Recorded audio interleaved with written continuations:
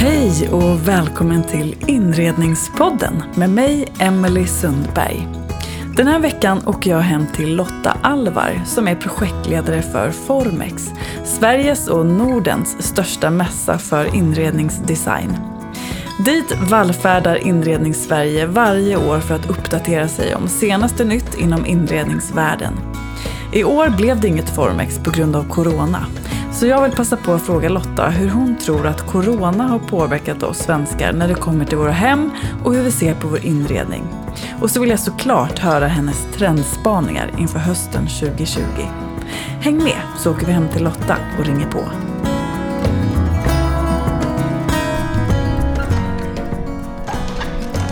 Hej hej! Hallå, välkommen in!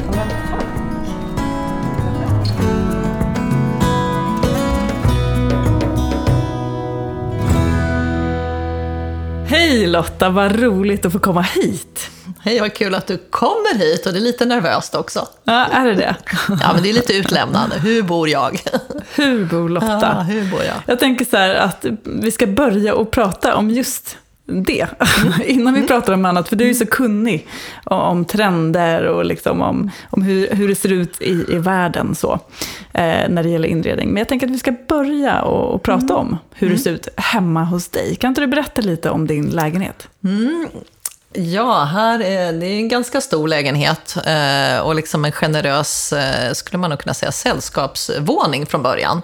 Och jag tror inte att den är gjord för mer än 2 personer. Egentligen, för på skissen finns det ett rökrum för herrar och lite sådär. Och så finns det ett sovrum. Vi är ju 3 personer som har bott här. Min dotter har flyttat till Lund där hon pluggar och har egen lägenhet nu. Så att nu är vi ju 2 personer som bor här. Men det är en jättebra partylägenhet för det är liksom 3, om man nu kallar hallen ett rum. Jag tror hallen är över 30 kvadrat eller någonting. Så det är liksom 3 stora rum i fil. Så på så sätt är det liksom en bra partylägenhet. Sen kan man ju önska att man hade lite mer umgänge och passade på. Vi har väl gjort ganska mycket när vi kom. Det var ju en äldre dam som ägde det här huset. Hon ägde faktiskt huset för att det här är den gamla byggmästarlägenheten. Så att hon var ju barnbarn eller hon var dotter till byggmästaren en gång i tiden. Så huset är byggt på 20-talet. Det är en otroligt vacker fastighet. Det är en märklig tomt. Så att det här huset är liksom som en T-form, fast från gatan så ser man bara liksom en V-form. Men det är 2 stycken innergårdar och det är byggt 27-28 någonting. Och det är K-märkt, det är en väldigt, väldigt vacker entré. Så att det är väl den som har fått den här höga skyddsklassningen då. För att det är smidesräcken och det är kolonner. Och idén tror jag från byggmästaren var att det skulle kännas som man kom in i en egyptisk gravkammare. Att det liksom man passerar ett mörkt och sen så skulle man liksom komma längre och längre in i det hela. Så att det finns vissa symboler där som ser ut som murade delar kanske från pyramiderna då, om man tittar lite extra noga. Men det är kolonner även i trapphuset och det är liksom jättefint marmorgolv och sådär. Så det är ett väldigt vackert trapphus. Jag tror att det har stått någon skulptur precis innanför dörren, men jag tror att den är kanske någon som har tagit med sig någon gång. Och vi bor som sagt var i den enda lägenheten som har genomgående parkettgolv, för den var lite mer påkostad då en gång i tiden. Men lägenheten var ju ganska liksom sönderrenoverad någon gång på 70-talet och 80-talet. Så att det går inte att beskriva hur fult kakel det var i badrummet och sådär. Och det var kornischer och det var väldigt exklusiva sjögrästapeter. Och damen som hade bott här innan hade varit storrökare. Så att kornischerna som hängde kvar och sjögrästapeterna, de var liksom, vi var tvungna att slita ut dem. Och även alla snickerier var ju helt gula utav rökningen. Så att det var väl kanske bra för budgivningen då att några försvann längs resans gång. Men det som jag tycker om med 20-talet, jag har ju liksom pluggat lite konst och designhistoria och sådär, det är ju liksom, det är det här att det är ett skifte, alltså det blev ju modernt, det är ju modernismen. Huset är byggt med 2 hissar från början. Det är byggt med badrum från början, det är byggt med gästtoalett och sådär. Och innan så bodde vi i en sekelskifteslägenhet och där får man ju liksom börja med att gå upp i någon gammal garderob som ju är en toalett eller badrum. Eftersom många har ju haft liksom gård och bad och sånt nere i källaren eller ute på en gård. Har man haft sina faciliteter. Så att det här är liksom på så sätt modernt, det var ju centralvärme och alla sådana där saker. Så att det är härligt. Och sen är det liksom lite innan funkisen också, så att det är liksom ganska stora generösa fönster och bra ljusinsläpp och sådär. Så att det finns massor med härliga kvaliteter, så att vi hade väl en idé om att vi gärna ville bo i ett 20-talshus. Och 20-talshus hittar man ju då på vissa adresser. Vi bor ju precis mitt emot Vanadislunden och har grönt utanför, men många som bor på Sveavägen lite längre in mot stan har ju liksom ett hus mitt över gatan, och då kan man störas av trafiken, tror jag. Så det första vi gjorde när vi kom hit, det var ju liksom också originalglas, vilket kändes lite synd att liksom förstöra glaset.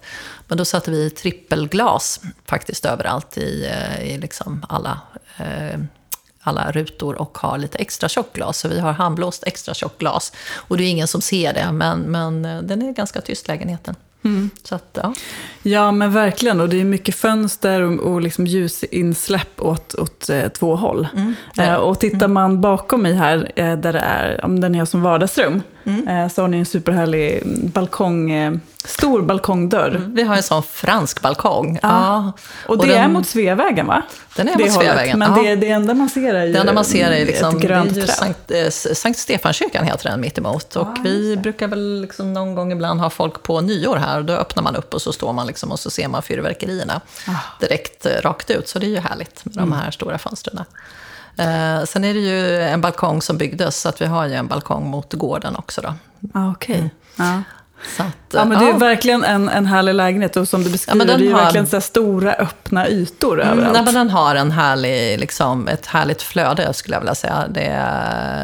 Så är det, och det är ju kanske som i min dotters rum då, att det är liksom dörrar från två håll. Det är kanske inte så praktiskt, men jag tror att det fanns en logik hur herrarna då gick in i rökrummet, och sen att man skulle kunna nå liksom, toalett och lite sånt från andra hållet. Så att, Men du visade mig också när man går in i köket, så är det ju ett sånt klassiskt lite mindre kök liksom, med en pigkammare, och du visade mig där har varit en dörr liksom för. Ja, det fanns ju en köksentré, och den var borta faktiskt redan när vi kom hit, och köket går inte att beskriva hur det såg ut. Det var ju sån här salonsinredning och fläkt i taket, och nej, det var liksom, och jag är lite glad för att det var så, för att det hade nog varit svårare att göra liksom en liksom modern inredning eller total renovering då. Så vi tog hjälp av Stina Sandvall, arkitekt, som ritade köket, så att vi har ju de här finska köksluckorna som många känner igen från olika inredningar och sådär. De var lite poppis när vi flyttade hit. Vi kom hit 2004, men köket känns som att det har stått sig väldigt, väldigt bra. Annars är det så här, när man gör någonting som känns väldigt modernt, så ja, då riskerar det att bli omodernt. Så att, nej, men det är en härlig lägenhet, och ja, jag gillar grejer, så jag har väldigt mycket grejer. Min man är ju journalist, och ja, vi har väldigt mycket böcker. Och vi har en katt. Och katten är stor och långhårig, och han har absolut ingen bra inredningsdetalj, för att det är liksom vitt hår precis överallt. Och man kan ju inte kanske ha alla typer av möbler när man har en katt heller. De klös ju och sådär, så att det får man tänka på. Så att katten är väl den sämsta inredningsdetaljen. För du jobbar ju liksom med inredningen då, och trender, och ser de här trenderna komma och gå och sådär. Men om du då skulle försöka beskriva din inredningsstil, eller ditt sätt att tänka kring inredning, för du säger det, du gillar ju saker, och när man kommer in här så är ju böckerna, det är ju nästan bland det första man ser. För det har otroligt mycket böcker och vad heter det? LP-skivor. Svarta skivor, som någon sa. Oj, han är svarta skivor. Ja, jag har svarta skivor. Så man förstår ju att här är någon som gillar att skriva och läsa och lyssna på musik. Liksom. Men hur tänker du kring inredning personligen? Alltså, om man ska sammanfatta den här lägenheten, så är den en eklekticistisk. Den är ju liksom en stilblandning utan 90-talsmöbler, riktigt antika saker, en del 80-tal, 60-tal, you name it. Så att, och jag tror att det kommer utav att min mamma har liksom gillat antikviteter, så att jag liksom ganska ung så köpte jag ju liksom egna antikviteter till liksom mitt rum, och lampa och lite sådär som jag liksom tyckte var kul. Och jag har ju liksom varit en loppisrotta. Jag går inte på loppis längre faktiskt, utan jag försöker undvika att köpa så mycket mer saker. Men jag kan ju tycka att det är härligt när saker och ting och ett hem liksom i alla fall visar lite vem man är. Och jag blir glad att du säger att man ser att här liksom är någon som läser. Min man läser ju otroligt mycket såklart, eftersom han jobbar professionellt med det. Jag har ju jobbat som formgivare så att jag har ju väldigt mycket inspirationsböcker. Som handlar liksom om, det kan vara saker och ting som om man ska rita ett mönster eller om man ska rita ett plagg eller vad man nu ska göra som liksom kan vara härligt att sätta igång och bläddra i innan man ska börja jobba så att säga. Så att en del är ju riktiga såna coffee table-böcker så de har man lite svårt att göra sig av med faktiskt. Sen är det också så här att en del saker, jag har ju byggt väldigt, väldigt mycket utställningar genom åren. För antikmässor, trädgårdsmässor, designmässor, inredningsmässor, optikmässor, modemässor, you name it. Och då har man kanske också letat efter liksom lite unika produkter att kunna liksom visa upp. Så att här finns ju liksom lite rester av sådana saker som jag har liksom blivit lite förtjust i då. Som liksom, jag har köpt dem och sen har jag använt dem som inredningsrekvisita i någon utställning och sen har produkten hamnat här minsann. Så att vi har ju någon stol här som är typiskt en 80-tals Memphis-stol av Ettore Sottsass. Den var ju liksom med i en utställning och sen så vart jag väldigt förtjust i den. Men den har också en historia för att jag bodde ju i en designad Ettore Sottsass lägenhet, Memphis designad lägenhet i Tyskland när jag var anställd designer på Esprit. För då hade ju Esprit låtit Memphis-gruppen göra hela inredningen i den lägenheten som man fick bo då som gästarbetare kanske synd att säga, men innan man hade skaffat eget boende. Så att det var ju jättekul att hitta den där igen för att den påminner ju liksom om den tiden. Men vad är det då som du tycker gör ett hem? Liksom? Du säger det är liksom en blandning av saker ni har samlat på er genom åren, både du och din man då. Saker ni har mer liksom hemifrån, kanske från barndomshemmen och sen saker du har liksom samlat på dig i jobbet. Det finns nog inte så mycket som är sen våran barndom tror jag egentligen. Det finns en liksom kartong in i sovrummet som ska gås igenom. Som är min mans och hans farfar var ju så här flodskeppare på Kongo, så där ligger en massa helt fantastiska handritade kartor och sådär, men det tillhör väl liksom någonting som ska göras någon gång i tiden. Men jag tror att jag har nog kanske mest sånt som liksom är arvegods, att det finns faktiskt på landet. Och då kan det vara saker och ting som jag kanske tycker är rätt fula. Men jag har ju en ärvd växt som finns här i rummet. Ytterkrukan har gått sönder och det är en klivia. Och den trivs ganska bra just nu. Men om den är så snygg inredningsdetalj vet jag inte. Men det är ju en släkting till mig som har vårdat den där växten långt innan. Och det känns ju liksom lite svårt att göra sig av med den där. Men det är intressant det du säger. För jag tror att idag, jag uppfattar att allting ska vara så vackert. Alltså att det finns en sån uppfattning liksom, i inredningsvärlden. Att allt ska vara så vackert och tillrättalagt och sådär. Och när du säger det, men jag har en del ärvda saker och allt är inte ens särskilt snyggt, tycker du inte själv. Men du har liksom kvar det. Ja, men det är mormors saker till exempel. Ja. Jag tyckte ju liksom jättemycket om min mormor. Så att jag kan känna att liksom, men den där stod väl i hennes liksom vitrinskåp och var ful redan då. Men alltså man har ju en känslomässig koppling till dem så att säga. Så det är väl härligt. Och sen så är det är ju saker och ting som vi har köpt tillsammans genom åren också som, alltså de har väl åldrats kanske lite grann. Ett skåp som är ritat av Sandell bakom där. Och det är ju tidigt 90-talet, typiskt Sandell-skåp. Det är inget skåp jag skulle köpa idag, men jag tycker att det är en väldigt rolig del i inredningen för att det är liksom, det är en blandning. Och precis som du säger, jag tänker att bygger man en helt ny inredning från scratch så får inte den liksom växa fram. Det här har ju vuxit fram. Vi har väl bytt ut lite grejer och liksom tröttnat på någonting och sådär. Men liksom, det har liksom blivit så här efter år av år. Men om man nu liksom skulle börja inreda en helt ny lägenhet och liksom flytta ihop och liksom köpa helt nytt, då skulle det se helt annorlunda ut. Och jag tänker att det finns ju också en väldigt tydlig uppfattning om vad som är god smak just nu. Och det är också förknippat med saker och ting, produkter som man känner igen från vissa liksom ställen som vi liksom väldigt, väldigt många har. En bubblig vas till exempel, och sen så brukar det vara liksom lite typ samma nästan blommor i dem. Jag har ju ett bord som finns med i väldigt, väldigt mycket inredningstidningar, men jag tror inte man tänker på att det är just det här bordet, för att i den här miljön så drunknar nästan bordet, höll jag på att säga, men det är så mycket andra stilar här, men det här bordet brukar liksom vara lite synonymt med liksom lite god smak och lite lite minimalism.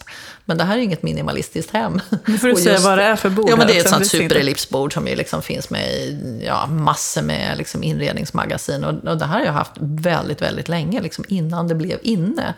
Och det handlar om att jag har läst design och konsthistoria, att jag liksom har gillat en del av de här klassikerna. Jag har också tagit fram de här Myran-stolarna igen. Och de här var ju ett samarbete med, jag tror att det var Trisha Gild som gjorde en färgsättning för Fritz Hansen en gång i tiden. Och då pratar vi liksom också 90-tal, alltså det är ju väldigt länge sedan. Och liksom, de där har väl liksom många hunnit tröttna på, och många kanske skulle se dem i någon mer diskret färg och så här. Men det här är liksom, det är en 90-talsfärgskala. Och den är lite rolig, tycker jag, eftersom den liksom är varm och ja. Så det är ganska mycket varma färger, så kan man ju säga, och mycket blandade färger. Det finns liksom ingen enhetlig tråd, det är liksom blandningen som gör det på något sätt. Ganska mycket konst är det också. Ja, men verkligen. Nej, men jag tänker att det finns ju en oängslighet, en icke-ängslighet i att och jag kände så här, ett självförtroende i det också, att man någonstans har men man har kvar sina möbler som man också gillade för 20 år sedan och 10 år sedan och inte behöver byta ut så det kommer en ny trend liksom. Sen kan man ju liksom, tycker jag, försöka förnya hemma och sådär också. Det är ju väldigt roligt att göra det. Nu liksom har ju jag jobbat väldigt mycket genom åren och liksom varit vd för olika företag och sådär. Så att man har väl liksom kanske inte riktigt haft den där tiden att vara jätteinredningsintresserad själv heller. Nu börjar jag känna att jag kommer till ett stadie nu när min liksom, dotter har flyttat hemifrån, att man liksom kanske vill greppa taget på lite annorlunda sätt och sådär. Och jag yogar ju jättemycket, så jag har liksom drömmen om att ha en liten yogahörna som är bara min lilla hörna där man liksom alltid har mattan framme och sådär. Men just den här bilden av vad det är för saker som gäller, att det liksom är en viss lampa som ska vara där, det är en viss typ av värmejulsstakar som ska vara där för att det liksom, för att det ska vara det. Och det är liksom en sån stil som liksom, den porträtteras om och om igen i många inredningsmagasin. Det är fantastiskt vackert, och jag skulle nog också kunna tänka mig att bo i en sån miljö. Men sen, jag gillar prylar. Och det är lite skämsigt att berätta att man gillar prylar. Liksom, så är det, för att det är klart att det finns ett liksom minimalistiskt, asketiskt, liksom, vad ska man säga, god smak ideal. Så är det. Ja, det är också spännande att det är så då. Att det ska vara en skämmig sak, att man gillar saker. Fast jag känner att jag har resignerat där, eller kastat in handduken eller gett upp då. Men delar liksom ser ut ungefär som när vi kom hit 2004. Vi har väl liksom bytt någon lampa och lite sådär i just det här rummet. Och sen så har det liksom fyllts med lite mer konst på väggarna och sådär. Ni har vi sitter i er matsal som just nu också fungerar som kontor, berättar du och skrattar lite när vi i coronatiden när man jobbar hemma mycket. Men ni har en väldigt härlig, eller en häftig, vad heter det, jukebox? Vi har en jukebox, fungerar den eller? Det fungerar, så det är också... För det är en väldigt häftig detalj liksom, som också skvallrar om någon slags musikintresse. Flyttgubbarna tyckte nog inte att den var lika häftig, den gick inte in i hissen, kan jag säga. Så den är ju extremt tung. Men den är rolig, och det är väl också en sån här grej som man kanske skulle använda mer. Var kommer den ifrån då? Berätta. Det är min man som har hittat den, och den har ju följt honom genom liksom diverse flyttar och sådär. Rock-Ola står det. Rock-Ola. Ola heter min man, så vi kanske ska ge den till honom. Han kanske skulle ha den. Och vi har väl liksom fått förfrågningar i olika tv-inspelningar om man skulle kunna ha den med som rekvisita och sådär, men den är så tung så att det är ingen lätt affär att flytta den.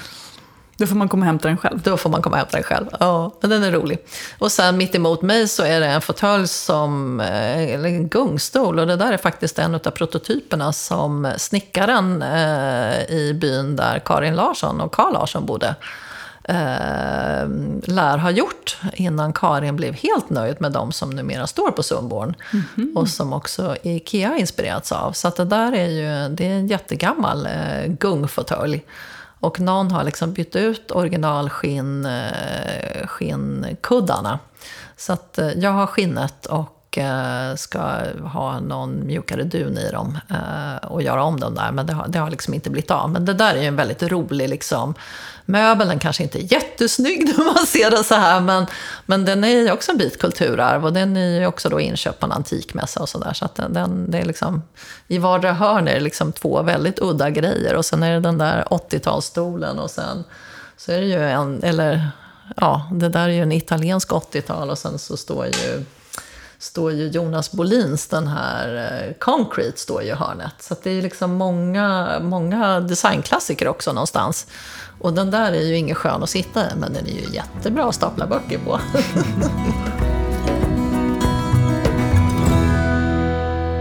Du gör ett segment som jag kallar för 5 snabba. Ja. Och det går ut på att jag kommer säga 2 alternativ. Och så ska du liksom direkt säga det alternativet som känns mest du då. Och det kommer ju till din personliga stil och smak och tycker nu då. Är du med? Jag är med. Ja.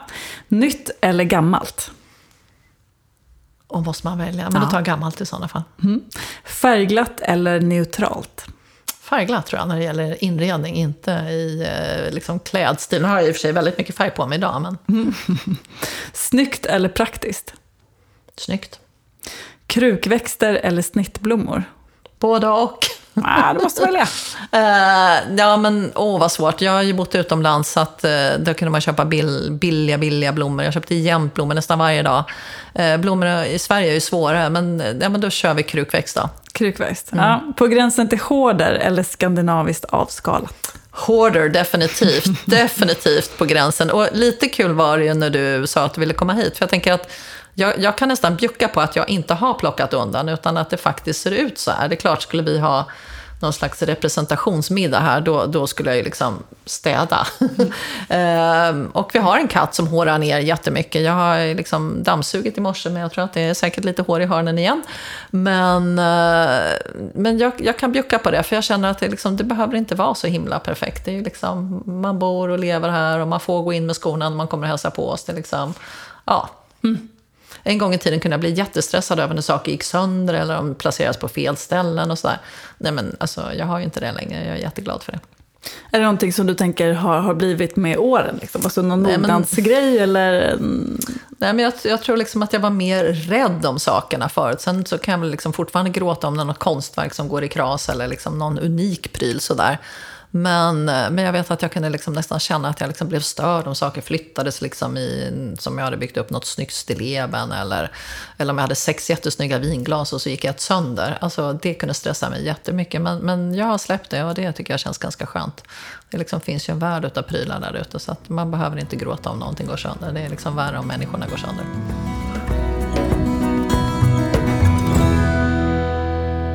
Vi är denna vecka sponsrade av Linum Design. Och jag har fått äran att tolka deras tunna, härliga linnegardiner, Intermezzo. Gardiner gör ju hemmets alla rum både hemtrevligare och mer ombonade. Men det är såklart inte bara gardinen i sig, utan även färgen, kvaliteten, materialet och sättet du hänger upp gardinen på som påverkar känslan i rummet. Linne är ett material som vi fortsatt kommer att se mer av i höst och förhoppningsvis i många långa år framöver, då det är ett naturmaterial som bara blir vackrare med åren. Jag använder stort sett bara linnegardiner för jag gillar texturen i tyget och jag tycker att det taktila tillför någonting till känslan i rummet. Jag brukar placera gardinerna högt, helst i en skena i taket, för då blir effekten att rummet känns större, vilket ger en rymlig och härlig känsla. En annan viktig sak att tänka på är längden på gardinen. Ha hellre för långa gardiner än för korta. De ska antingen gå ner precis till golvet eller släpa lite i golvet för en ledigare, mer bohemisk känsla. Personligen älskar jag tunna, skira gardiner året om. Men jag tar gärna fram en gardin med lite mer färg på till hösten. Vill man ha den där fylliga, lyxiga hotellkänslan så kan man alltid använda dubbla gardiner och göra en lager på lager lösning. Ett par mörkare, lite grövre gardiner och ett par ljusa, skira gardiner så att man kan variera ljusinsläppet. När jag fick hem gardinerna Intermezzo från Linum så föll jag särskilt för nyansen kamelbrun som snabbt åkte upp i vårt sovrum. Passande nog gick vårt sängöverkast i exakt samma nyans så de kompletterade varandra perfekt. Färgen plockades också upp av en terrakottakruka och för dagen trädgårdsbuketten på sängbordet. Intermezzo är en vacker våd som är 290 cm lång och 140 cm bred i 100% linne. Och den finns i flera härliga färger. Vill du se min tolkning av Intermezzo går du in på emilysundberg.se/inredningspodden.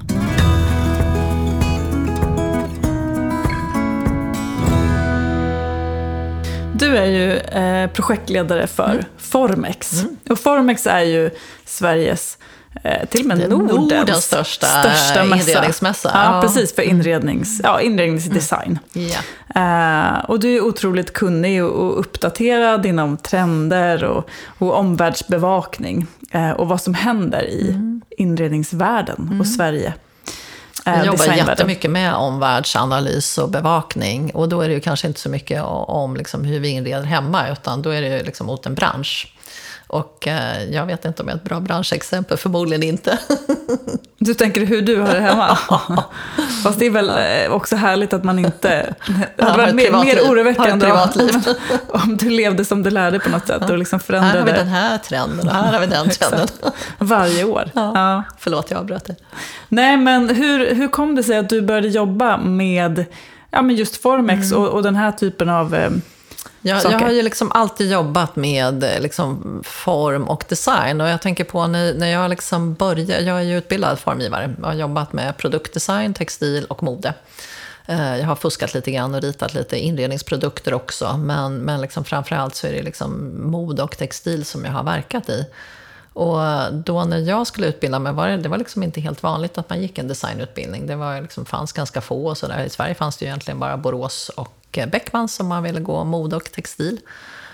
Och det var liksom inget självklart val, utan när jag slutade gymnasiet då skulle man bli jurist eller ekonom, och så skulle man plugga i Lund eller Uppsala, och jag sökte in och blev antagen på juridikutbildningen i Lund, men har liksom alltid tyckt liksom om saker, och som sagt var uppvuxen i ett hem där mamma liksom köpte framförallt och bytte väldigt mycket antikviteter. Hon hade ju liksom några handlare, så att liksom när man kom hem till henne så kunde man säga, oj, nu var det liksom en ny soffa där. Ja, men då hade hon bytt någon soffgrupp mot en annan soffgrupp. Så att hon liksom levde i ett cirkulärt system ganska tydligt då när jag växte upp. Så att då kunde man gråta över någon soffa som man tyckte var snygg. Men då hade hon bytt till någon ny soffa. Liksom. Så att hon var ganska osentimental. Men också liksom intresserad av liksom att förnya det då. Men också väldigt mycket genom liksom antikt. Så att jag liksom var ju intresserad av form och formgivning och väldigt klädintresserad, och jobbade ju liksom extra i klädbutik i hela mitt liv, höll jag på att säga, men liksom hela gymnasiet och sådär. Men att man skulle kunna jobba med form och design, det liksom fanns inte på kartan. Men sen så åkte jag ju till USA. Och när jag bodde strax utanför New York så var det ju människor som pluggade på Brooklyn University som liksom höll på med scenografi och det var så här, aha, kan man jobba med det här? Så när jag flyttade hem sen så var det liksom en helt annan inriktning, så då bestämde jag mig för att jag ville jobba med produktformgivning. Och då kan man tänka att det här är liksom en tid när det inte var ett överflöd utav prylar. Det fanns inte så himla mycket snyggt att köpa. Det fanns ju liksom Alvar Aaltos vas som då var bubbelvasen på den tiden. Det var liksom inte sånt där ett jätteutbud, så att då som formgivare var man ju jätteintresserad av att liksom göra vackra saker. För man tyckte inte att det fanns vackra saker.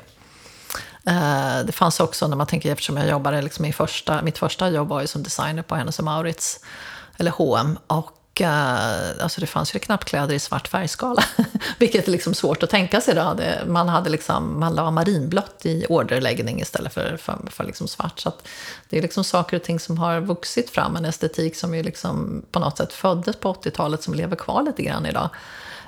Men det som är kul, jag jobbar ju med olika branschorganisationer, mycket ideellt arbete, så jag är ordförande för en organisation som heter Design Sweden. Och när man träffar nyutexaminerade designer idag så är det liksom, de har ju ett helt annat take. Det är ju så att vi har ju väldigt mycket prylar här i världen. Vi kanske inte behöver så himla mycket mer prylar, utan vi behöver tänka lite annorlunda. Kanske som min mamma då, att man byter prylar om man tröttnar på dem. Men många som är nya idag, de vill ju liksom förändra världen. De vill ju liksom bygga ett bättre samhälle, och det är ju liksom stort engagemang i hur vi ska liksom återuppbygga Sverige efter corona och sådär. Så att det här med att liksom bara göra pretty objects, det finns en annan mindset idag. Men liksom jag liksom kom in i en tid när det liksom inte fanns så himla mycket saker. Faktiskt. Eller det var ganska begränsat med liksom produkter. Idag har vi ju verkligen ett överflöd av liksom ny, cool, snygg design och sådär. Men kan man säga att du gick mer från då liksom modevärlden? Ja, jag började ju mode och textil. Ja, det gjorde jag. Och jag har ju liksom jobbat med uppdrag, jag har ju liksom konsultat och jobbat med IKEA och alla möjliga liksom, både liksom i liksom inredningssammanhang men också för många av de stora. Jag har också bott och jobbat utomlands i liksom modesammanhang och varit i Hongkong i några år och sådär. Så att jag har liksom jobbat med liksom hela produktionen bakom att ta fram nya produkter. Så jag har jobbat med yta hela mitt liv kan man ju säga. Så att så är det. Men det som jag liksom tycker är intressant är ju liksom varför en produkt har kommit fram och tiden som formar den. Och det är ju så kul med vissa produkter tycker jag. För att till exempel lampor eller stolar, de kan man liksom ta ut svängarna lite mer som formgivare när man gör. Så att det är ofta väldigt lätt att titta på en lampa och liksom, ja, det där är en 60-talslampa eller det här är en 70-talslampa eller det här är en riktig 80-talare. För att man kostar liksom på sig att vara mer tydlig i formspråket på mindre föremål. Blir det liksom större soffor så blir de liksom lite snällare i uttryck kan man väl säga. Nu finns det jättebra exempel över liksom typiska, liksom tidstypiska sådana saker. Eller modebilden. För modebilden är ju liksom det är ett avtryck, ett stämpelavtryck efter liksom tiden som liksom rådde någonstans. Och tittar man tillbaka då, vi har pratat om 80-talsstolar, tittar man tillbaka på 80-talslook så var det liksom, det kom ju look som liksom där kvinnor blev liksom viktiga i affärssammanhang, där liksom kavajerna hade jättestora axelvaddar för att liksom markera det här. Håren var jättestora och det liksom var verkligen en slags powerdressing till skillnad då från 70-talets lite mjukare liksom look och sådär. Och så kom 90-talet med liksom minimalism och sådär, så att liksom var tid har ju liksom haft sin omvärld som har påverkat hur stilar och så har sett ut. Så att jag har ju varit sjukt intresserad av vad det är som styr det här. Jag tycker fortfarande att det är jätteintressant och det är bland det roligaste man kan hålla på och jobba med egentligen. Att liksom försöka tolka, och nu med corona och sådär så är det liksom, ja, det händer ju saker vid sådana här liksom stora, abrupta, vad ska man säga, det här är liksom, ja, det här är ett liksom enormt skeende som liksom kommer påverka oss för många år framåt, tror jag. Ja, men jag tänker det när man pratar om trender och som du gör nu, att man kan ju tänka trender som någonting liksom lite ytligt, någonting som inte gör inredningen liksom personlig och sådär. Men samtidigt så kommer ju trender från hur världen ser ut på något sätt. Precis som du säger nu, att man kan gå tillbaka liksom, och se. Vad var det vad är det som skapar en trend? Jo, men det är liksom hur samhället ser ut och hur samhället utvecklas. Och det är liksom någonstans vår historia bakåt ju. Jag tänker så här, alltså alla kriser har ju på något sätt påverkat. Och tittar man på liksom, vi pratar om att här var liksom stora och generösa fönster. Jo, men här fick man in centralvärmen. Man behövde liksom inte vara lika rädd om att släppa ut värmen genom fönstren. På 70-talet däremot så var det energikris och då började man helt plötsligt bygga med väldigt små fönster och lågt i tak då för att liksom vara yteffektiv och sådär. Så att liksom omvärlden påverkar ju liksom allt som vi rör oss i. Så att 90-talet har ju liksom också haft en del ekonomiska kriser. 2000-talet var ju också en ekonomisk kris. Så att det är klart att det påverkar ju, och jag tänker också tekniken till exempel är ju en ganska viktig faktor. Nu har ju du liksom en jättepraktisk bärbar poddstudio med dig, men liksom det här med att vi tittar på tv på helt nya sätt liksom, så att det är klart att liksom tv-soffan och tv-rummet och liksom tv-bänken och allt det där, det är liksom, ja, det finns fortfarande inredningar men inte liksom på det sättet, och det finns ju definitivt inte liksom i de rådande inredningsmagasinen så ser du ju inte så mycket tv, men hemma hos folk så ser man ju liksom väldigt mycket så hemma bio, lite jättestora skärmar och sådär, men det är ju liksom ingen bild som visas upp på det sättet, eller vad ska man mer ta för exempel, att liksom, ja, tiden påverkar oss ju väldigt, väldigt mycket liksom. Det är, oavsett om man vill det eller inte. Och man kan ju tänka sig att ja, men liksom, jag följer inte trender, men det gör man ju omedvetet. Jag tycker också att det är väldigt roligt att se liksom, politiker från förr. Man kan ju titta på de här Torbjörn Fälldin och alla de här, men liksom, de är ju ett avtryck av den tiden de levde i. Sen kanske inte de liksom hade som idag då, liksom, några stylister eller personliga rådgivare eller coacher som liksom hjälpte dem in i att liksom se, vad ska man säga, mera up to date ut. Idag så är det liksom väldigt få partiledare som liksom inte har de här rådgivarna, eller som kommer i någon skjorta som du liksom absolut liksom inte, du kan bara se skjortan. Så att allting är liksom mera polerat idag, och man kan ju fundera på varför ska man liksom bry sig om trender. Jag tänker att jobbar man professionellt så ska man bry sig i alla jobb egentligen om att ha omvärldskoll. För det handlar ju om allt från dina affärsidéer, vad händer på marknaden och sådär, hur ska du utvecklas som företag. Som privatperson så kan man, tycker jag, absolut hålla på med trender för att man tycker det är kul. Eller ibland bli inspirerad av att läsa om det och sådär. Men det låter ju väldigt ytligt när man säger ja men nu är det rött som gäller och nu är det grönt som gäller. Så att ordet trend har ju liksom förflackats, men trend betyder ju liksom en riktning och en rörelse över tid. Och det är klart att om någon kunde förutspå framtiden sådär superexakt, ja då skulle det vara en väldigt förmögen person, för att då kunde man ju verkligen säga hur allting blir. Men i allt vad man håller på med så tycker jag det är liksom viktigt att ha omvärldskoll. Jag tänker att om man är en aktör, nu pratar vi ju inredningsbranschen då, men man skulle lika gärna kunna prata modebranschen eller slöjdbranschen. Jag rör mig lite i de här liksom 3 världarna fortfarande. Inte bara inredning, men att liksom ha den här omvärldskollen. Vad händer liksom? Jag jobbar ju med slöjdorganisationer, och vad händer då i den här lilla slöjdbutiken om man bara liksom fortsätter att jobba med samma slöjdare? Alltså det är ju en ny generation unga människor som liksom tittar på slöjden med helt nya ögon och som appelleras av helt nya typer av produkter som kanske liksom inte en äldre generation gillar. Så att ha omvärldskoll, det tycker jag är otroligt viktigt om man jobbar i bransch. Och just så som vi jobbar när vi tar fram trender för då mässor till exempel, så är det ju för att bjuda besökarna på en liksom inspirerande upplevelse. Kul. Men också så ska man ju tänka att liksom, det är ju människor som kommer och ska hitta massa nya produkter, inspireras, men också faktiskt ha den här omvärldskollen. Så att vi i vår tur liksom bevakar ju många liksom områden för att liksom samla in det här materialet. Och kunna göra då text och bild och liksom kanske någon utställning som tangerar liksom de här trenderna. Det är ju inte alltid vi gör dem själva. Vi kan ju ta in någon stylist som får liksom fria händer att göra det. Och vissa liksom följer trenderna liksom så som vi har tyckt och tänkt väldigt, väldigt tydligt, och andra är lite friare. Och jag gillar ju när man tar det här lite fria sättet, för att man kan tolka en trend liksom precis nästan hur man vill. Men det är ju ändå det här att liksom ha omvärldskollen, och för de inköparna som kommer, de ska inspirera sina butikskunder i sin tur. Och, så att man kan se det som ett verktyg, en verktygslåda egentligen.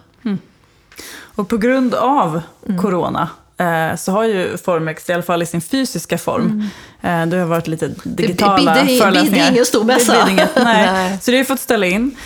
Och därför tycker jag att det är extra spännande att ha med dig här och i inredningspodden. Och höra dina tankar kring just så här hur... Men också så här, för det handlar ju om trender, och du säger det, liksom, det handlar ju om att ha en omvärldskoll. Och just nu i omvärlden så är ju corona eller covid-19 liksom det som har påverkat oss allra mest. Och jag tycker att det är intressant att höra lite liksom med dig om vad du tänker att det har påverkat oss, och vad du tror att hur du tror att det kommer att påverka oss, och hur vi ser på liksom inredning och hemmet framöver. Ja, egentligen så, det låter ju hemskt att säga att det liksom är en spännande tid nu, för det är ju egentligen en förfärligt konstig och oroande tid vi lever i, och vi har väl liksom bara sett början av liksom lite tuff ekonomi som ju kommer i kölvattnet på det här. Många människor har förlorat sina jobb, andra har fått jobba jättemycket och sådär, så att det är klart, jobbar man i sjukvården så har man kanske inte haft tid att jobba så mycket med att pyssla hemma. Men det som jag tycker är häftigt är väl kanske inte bara vad vi har gjort i vår, utan liksom hur det kommer vara framåt. Och det är ju så att många människor har kunnat sitta precis var som helst i Sverige och jobba precis som vanligt. Det bygger på att man liksom har ungefär samma arbetskamrater, man har en värdegrund och man har en kultur där man har jobbat. Säkert otroligt utmanande för chefer att hålla ihop en organisation. Men jag tänker alla statliga myndigheter har ju verkligen utlokaliserat sin liksom personal som sitter hemma och jobbar. Och under den presskonferens som vi gjorde, då vet vi att folk loggade in från Gotland, de loggade in från Roslagen, de loggade in från Kalifornien, och de liksom loggade in lite var som helst ifrån. Och vi kunde ju bara ha 40 gäster. Inklusive oss själva, då blev vi ju 50. Så att det var ju jättehäftigt att vi kom upp i 170 deltagare på presskonferensen. Men de satt ju liksom någon helt annanstans. Några satt ju såklart i Stockholm. Men att det liksom ändå går att ta del av saker och ting var som helst ifrån. Och likadant att liksom, det finns ju de som har lyckats driva rörelser ute i Sverige där det liksom också har gått väldigt bra. Och vad som är kul är väl att inredningsbranschen, man kan väl säga att allting förutom det som vi har på oss, alltså kläder och skor och optikbranschen har ju haft det extremt tufft. Och vi har ju liksom inte behövt gå ut och träffa människor på samma sätt som vi brukar göra på arbetsplatser eller i möten sådär, utan vi har kunnat klara av att ha en hyfsat ren och fräsch skjorta på oss. Och sen så kan man ju se att liksom många har ju haft tid att bry sig om sitt hem, för att tittar man på siffror så har ju liksom inredningsbranschen ökat i försäljning under kvartal 2. Och kvartal 2 är ju april, maj och juni. Det finns inga färdiga siffror för kvartal 3. Men eftersom april är en sån månad som många brukar säga som den värsta i branschen, så kan man ju bara konstatera att maj och juni har ju liksom slagit alla förväntningar. Och det är lite kul att höra att det är liksom butiker som liksom, det kan vara små butiker ute på landet som inte har någon webbförsäljning överhuvudtaget, som har haft det här fantastiska uppsvinget. Och det är klart att när vi har rest i sommar eller vi har rest till och från våra sommarhus eller vad det nu är för någonting, så har vi har passat på att liksom stanna till vid såna destinationer där man kanske inte har stannat tidigare. Stockholms innerstad har ju liksom de då som köper snittblommor, apropå snittblommor, de har haft det jättetufft för att vi har liksom jobbat hemma och liksom, då har vi jobbat i närförorten, så att där har ju de som säljer snittblommor har ju märkt av vårt ökade intresse att liksom köpa hem snittblommor och ha på bordet. Så att det är en omfördelning lite grann. Och det där tänker jag, det är väl en intressant lärdom egentligen, att ja, man kan ju liksom sitta var som helst i Sverige och jobba. Och det kommer ju kanske kunna ge en otrolig livskvalitet till människor som då kanske inte måste slåss om de dyraste bostäderna i Stockholms innerstad för att vara liksom nära sin arbetsplats. Man kanske kan bo på hotell 2 dagar i veckan och sen jobba någon annanstans ifrån och vara med på möten. Så att det här blir en helt annan mindset. Och vad ska hända med de liksom stora flashiga kontoren som många av de här liksom otroligt pampiga företagen liksom har byggt upp i Stockholms innerstad, som ju liksom då har varit tomma eftersom ingen har jobbat där. Så att det här är ju liksom en omfördelning. Jag tänker också stadskärnorna kommer också kanske se lite annorlunda ut, eftersom detaljhandeln i liksom cityområden har haft extremt tufft. Och där är det också viktigt, tänker jag, att städer och stadsplanerare är liksom lite lyhörda, därför att det är ju så att vi människor vill ju känna oss trygga när vi rör oss ut i samhället. Så att det liksom inte bara är då nya liksom, utan att det liksom finns ett sånt klimat, gallerier, eller så är det kanske nya mindre aktörer som har möjlighet att flytta in i de här tomma lokalerna. Så att det inte bara blir liksom mäklare som har stängt på kvällen, det är väl liksom en viktig sak. Jag tänker så här, om man tänker då trender och jag tänker att vi ska börja prata lite grann om vad du tror vi kommer se mer av höst och sådär. Men jag tänker, det ni har tagit fram, liksom de spaningarna ni har på de trenderna som kommer. Har det någonting med corona och liksom pandemin att göra? Ja, absolut. Absolut. Och vi gjorde ju liksom om vårt material, kan man väl säga. Liksom började på ny kula, för det kändes ju inte som man kunde liksom sitta där och bara, oj, nu tror vi på det här. Utan vi liksom gjorde ju en ganska liksom djup analys. Hur kommer det att påverka oss?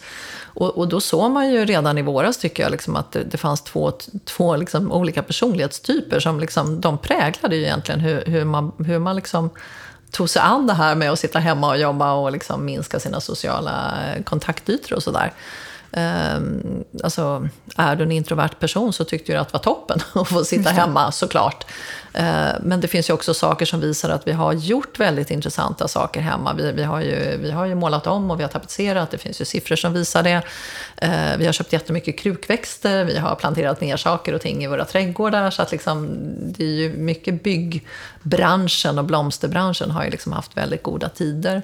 Många vittnar ju också om att det liksom har, som sagt, inte bara varit i vanlig butiksförsäljning, utan då de här kvartalen 2 har ju liksom visat väldigt bra försäljning, och då är det ju näthandeln för design som ju liksom haft väldigt goda tider. Man har suttit och ätit på lite naggade tallrikar eller någonting sina luncher och bara, nej men det här måste vi byta ut. Så att det har liksom varit bra för inredningsbranschen, det vill säga alla de aktörer som jobbar med lite mindre föremål.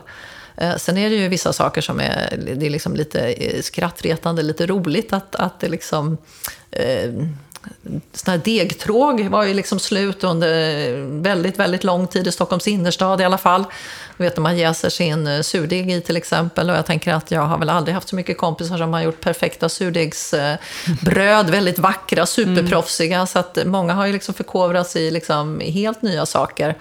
Och det här att liksom gå in och liksom göra liksom surdeg ända från början då, det kräver ju liksom ett visst engagemang. Jag tycker också att man pratar om någon slags ny andlighet, att gå in i sig själv och liksom, göra andra saker. Jag själv har ju börjat yoga, men jag har aldrig mediterat förut, vilket ju ofta brukar komma med yogan. Så att jag har ju börjat meditera. Det är väldigt spännande att träffa sig själv när man mediterar. Men så att liksom den här introverta personligheten, den tycker jag liksom tar plats i inredning också lite grann. Och det kan handla lite grann också om, tror jag, att liksom vi sitter hemma, ljussättning kommer ju bli mycket, mycket mer viktigt. Och det märker man ju liksom att vi har ju inte haft några hemmakontor längre direkt, utan vi har ju liksom suttit som vi gör nu på liksom kontorstolar som inte är kontorstolar utan som är vanliga stolar. De är ju absolut inte ergonomiska. Så att delar av liksom inredning kommer kanske också vara så att det omfattar liksom någon slags hemmakontorsplats i framtiden. För att man ska kunna funka, och många vittnar om att man har ju liksom tagit hem sina skärmar från jobbet för att få en stor skärm och sådär. Men så att det finns ju definitivt en liksom, vad ska man säga, mer ombonad, kokonande stil, och det här med kokoning brukar ju liksom dyka upp när det är lite osäkert ute. Då liksom är man ju liksom värnar det liksom hemmet och sina nära och kära. Vad innebär det då, cocooning? Alltså att du ombonat och ja, men alltså, textilier? Jag tänker att det är väldigt mycket textilier. Och textilier är ju liksom inne igen, vilket är lite härligt. Även om jag har katt så gillar jag mattor. Och vi dissade ju köket här inne på grund av ljud, att det blir lite eko så att säga, för det finns väl bara någon sån här papelina-matta där inne. Så att det är klart att textilier skapar ju också omedvetet liksom en dämpande effekt, och böckerna här bakom min rygg, de skapar ju också en dämpande effekt såklart.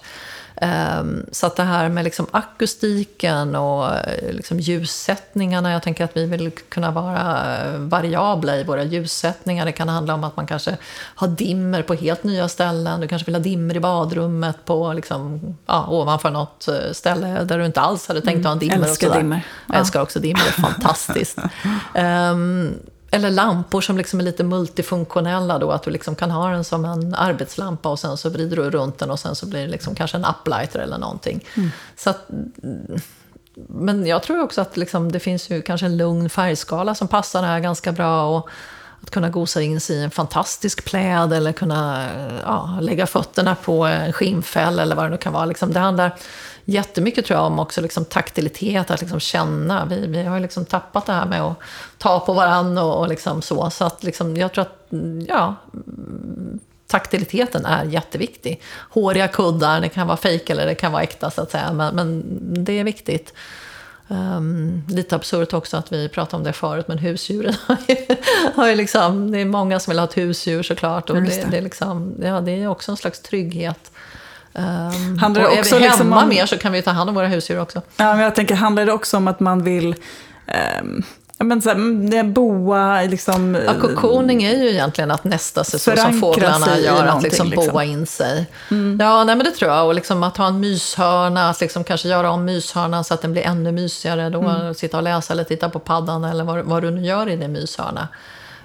Så det tror jag. Och man fluffar upp med fler kuddar i sängen för att du kanske sitter mer i sängen än vad du brukar göra. Sen är det ju så otroligt olika om du är ett enmanshushåll eller var du bor någonstans faktiskt. Eller så är det ju liksom motreaktioner mot det här, det som liksom är otroligt expressivt, nästan då extrovert. Så att man kan ju liksom se att det finns liksom två tendenser egentligen. Och det extroverta, det är liksom en helt annan färgskala. Det är ju nästan lite bjärt och lite konstnärsinspirerat. Och jag tycker att det är väldigt spännande att titta på konsten just nu, för att mycket är just där, det tar för sig mer än det kanske liksom behöver göra. Det är liksom att, hej, titta på mig, här finns jag. Och det finns också väldigt, väldigt spännande skifte tycker jag i konstvärlden just nu, med liksom fler kvinnor som tar plats under designveckan här, som ju gick då när Formex skulle ha gått av stapeln ute på stan i Stockholm, så innefattade det ett jättespännande projekt som heter Mischief, som ju är bara kvinnliga konstnärer, som fortsätter nu fram till oktober på Linnégatan. Så tar man tiden och möjligheten att gå förbi där. Så att det är liksom, det är feministisk konst, och det tar för sig minsann. Det är liksom som att man måste bevisa någonting fortfarande om man liksom jobbar med liksom, bara kvinnor och liksom vill uttrycka saker och ting. Så att vi är ju inte helt jämställda i alla avseenden. Och det tycker jag också man ser lite grann i inredning. Och jag tycker man ser det lite såna här visioner och lite idékollage över vad som komma ska. Liksom ganska starka färger, ganska knasiga, udda föremål som liksom, är det en lampa eller är det en skulptur eller är det en vas eller vad är det för någonting? Jag tycker att det känns som liksom, och det här är mycket sånt som inte finns än egentligen, utan det är ju sånt som liksom examensstudenter har jobbat med och sådär. Och de tar för sig verkligen. Jag tycker att det känns som liksom, det finns en ingrediens av liksom barnslighet och lekfullhet i liksom formgivningen. Att liksom, nej men nu ska vi liksom motarbeta, alltså genom färg och liksom uttryck egentligen det här då, som liksom har varit lite tufft kanske. Så att det är ju egentligen 2 personlighetstyper kan man säga.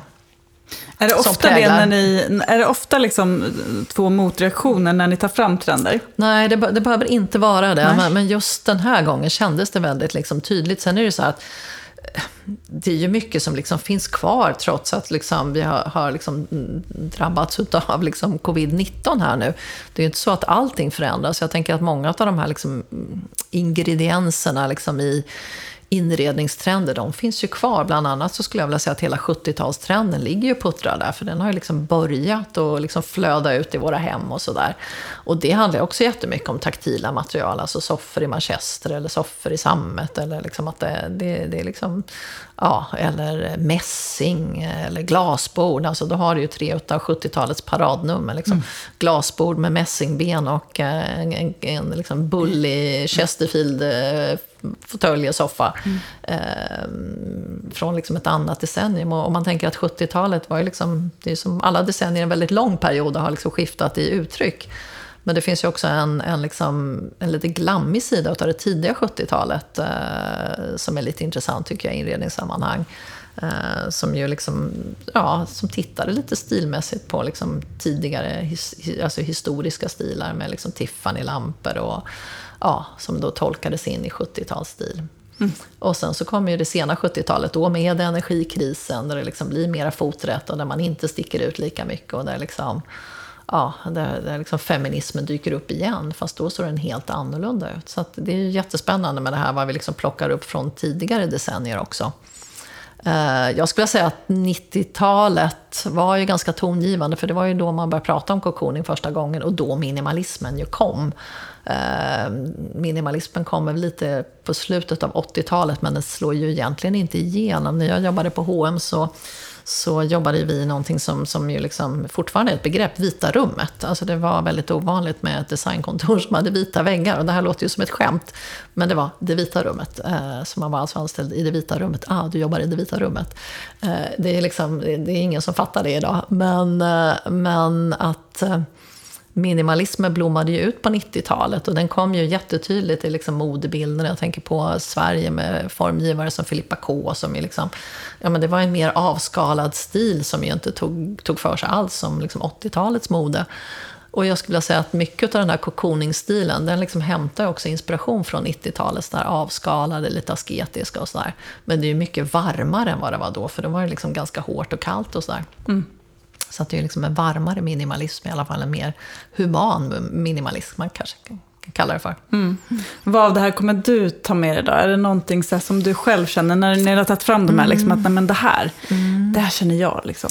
Är det liksom introverta eller är det extroverta? Nej, men jag har ett eklekticistiskt hem kan man ju säga. Men jag tänker att för mig är det liksom väldigt mycket i det när jag går ut utanför mitt hem, liksom hur man klär sig och vad man visar upp sig i. Jag är lite inspirerad av liksom 70-talets färgskala. Jag har liksom köpt någon skinnkjol och någon mockakjol. Jag köper ju väldigt mycket liksom, second hand och vintage för att jag har ju sedan min tid i liksom, modebranschen väldigt mycket kläder. Så att jag behöver ju egentligen inte så mycket mer kläder utan jag försöker ju lämna in då så att de ska gå i något omlopp.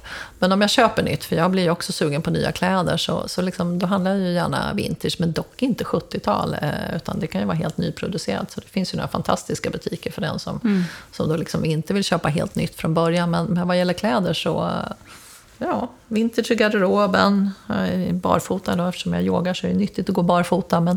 Men mycket är liksom, det är ju sånt som är antingen original 70-tal eller liksom inspirerat av 70-talet. Och det är ju så här konstiga gula, senapsgula, lejongula färger, skinn och mocka. Och min mockakjol är ju dessutom en fake-mocka, så den är ju så här Alcantara som var lite poppis en gång i tiden. Och Alcantara dyker upp på inredningskuddar och soffor och sådär. Så att det, liksom, det går ju hand i hand lite grann. Här hemma har ju jag väldigt mycket färg. Jag har ju liksom en knallgul vägg och en knallgrön vägg och en röd vägg i toan. Så jag har ju ganska mycket färg här och mer ska det väl bli när jag hinner komma så långt. Men så att jag har ju tidigare varit väldigt, väldigt svart. Så att det är väl ett steg som jag tar med mig. Liksom vibbar från det här 70-talslooken, så är det. Och då vill jag säga att det är den snygga 70-talstiden, inte den här progg-70-talet. Ja, men vad härligt. Mer färg i höst blir det för dig, Lotta. Ja, och sen tycker jag så här, det är ju inte så att man måste genomföra en stil totalt i ett rum eller ett hem, utan finast blir det ju kanske när man faktiskt blandar. Och sen ta med det. Så jag tycker det är ju så här, har man barn då får man ju alster gjorda av toapappersrullar med staniol på. Ja, men alltså de är ju en del av livet också. Man kanske inte vill ha dem i 100 år, men de är ju en del av här och nu. Och det är ju fint att visa det, tycker jag. Jag tycker att det är bra avslutningsord för idag. Tack snälla Lotta för att jag fick komma hit och för att vi fick komma hit till dig. Tack. Jag tänker så här, vill man se mer av dig så heter du Lotta Alvar på Instagram. AHLVAR. Precis, och för att hålla er uppdaterade om nya avsnitt av Inredningspodden så tycker jag att ni ska prenumerera på Inredningspodden på Spotify, Acast eller Podcaster. Och Lotta, vi säger hej då. Hej då. Hej då!